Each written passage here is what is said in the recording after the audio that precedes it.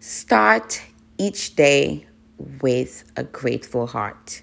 It's something I have take on and hold on to because guess what? I have officially entered my gratitude journey, my manifesting journey, and I've made one decision this year that is changing my life.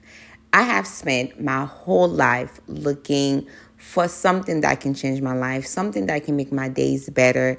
And, in 1 week, I made a simple decision that changed my life.